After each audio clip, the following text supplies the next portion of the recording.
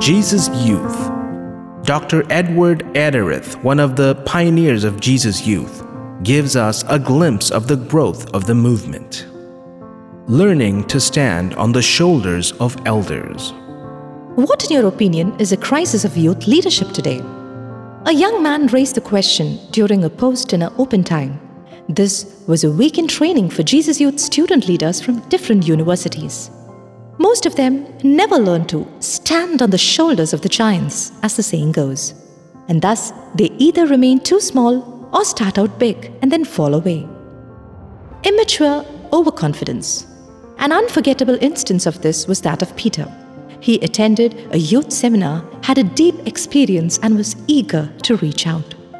After a couple of follow-up meetings, he disappeared. Of course, he was doing the work of the Lord on his own, while his less talented friends were regular in the group. I met Peter after a few years, a very shallow spiritual condition, and I learned he was completely lost in a world he was unprepared to make a difference in. The disconnect had taken a toll on him. One problem a new Christian may face after the precious gift of a Christ encounter is running too early and too fast, immersed in action, forgetting to deepen and grow. Christian life is to be a walk of discipleship, sitting at the feet of Jesus and walking with faithful masters to learn from their example of following Jesus.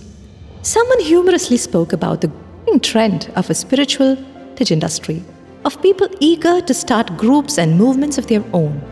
He was referring to leaders too eager to break away from groups to start on their own, or to build up independent initiatives. The tragedy is that they are not organically linked to their parent groups and movements. These newborns will not share in the journey of maturity of their sources of inspiration. And failing to rise up in maturity, they either remain puny or very soon fall away. Remaining tall and seeing far.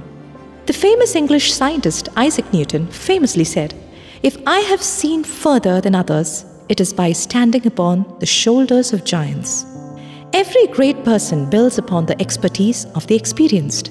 An English poet elaborated it further. The dwarf sees farther than the giant when he has the giant's shoulder to mount on. Thus, walking with experienced elders, sometimes you even outshine them. Children like to sit on the shoulders of their elders and boast, "I am taller than all of you." Also, in crowded places, kids sitting on others' shoulder enjoy a clearer view. A journey of personal and community growth is somewhat similar. To see far and wide, you must climb on the shoulders of someone who is strong and ready to carry you. What is the secret of falling tall in your faith life? How do you get a vision that is clear and far-reaching? Have solid persons and traditions to build your faith life on. In this way, you build balanced and mature personal as well as community lives. Finding strong shoulders to stand on. One of the early formative Jesus Youth experiences was the yearly 2 to 3 week long national summer camps we used to have at Bangalore. A good number of eminent spiritual leaders would be present throughout those camps. One of our animators, Alice Kuti, used to insist that all the young leaders never miss that rare opportunity to have a close walk with him. I believe that has been extremely important. A great tragedy of our times is that most people never come across giants, men and women of higher mental and spiritual capabilities. You grow up only by meeting grown-up people.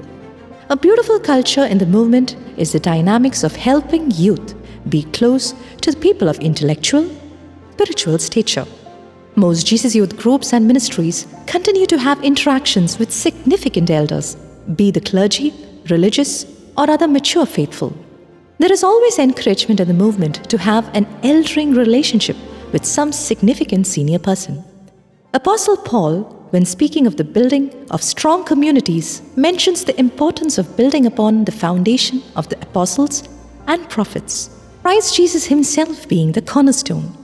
Having good leaders and developing intimate relationships and strong loyalty to them are also foundational to building a strong Christian community. Helping youth to stand on shoulders. In Christus Vivit, Pope Francis urges youth to have this filial yet mature relationship with significant others. The Word of God encourages us to remain close to the elderly so that we can benefit from their experience. The long years they lived and all the experience in life should make us look to them with respect. This does not mean having to agree with everything adults say or approving all their actions. It is really a matter of being open to receiving wisdom passed down from generation to generation, a wisdom familiar with human weakness and not deserving to vanish before the novelties of consumer society and the market. How to help youth stand on the shoulders of elders? In a culture where freedom and independence become a priority, there is always a temptation to be on our own, forming my group rather than building on the foundations already laid. So, it becomes important to have a counter-culture and resultant dynamics in place. We need many mature elders for youth to connect, and ongoing encouragement to ensure continuity of relationship with them, an emphasis on humility and simplicity in the exercise of leadership, and also a culture of communication that builds unity among leaders as well as in the wider community. Let us help our youth to stand on the shoulders of elders so that tomorrow they too will lend their shoulders for others to stand on.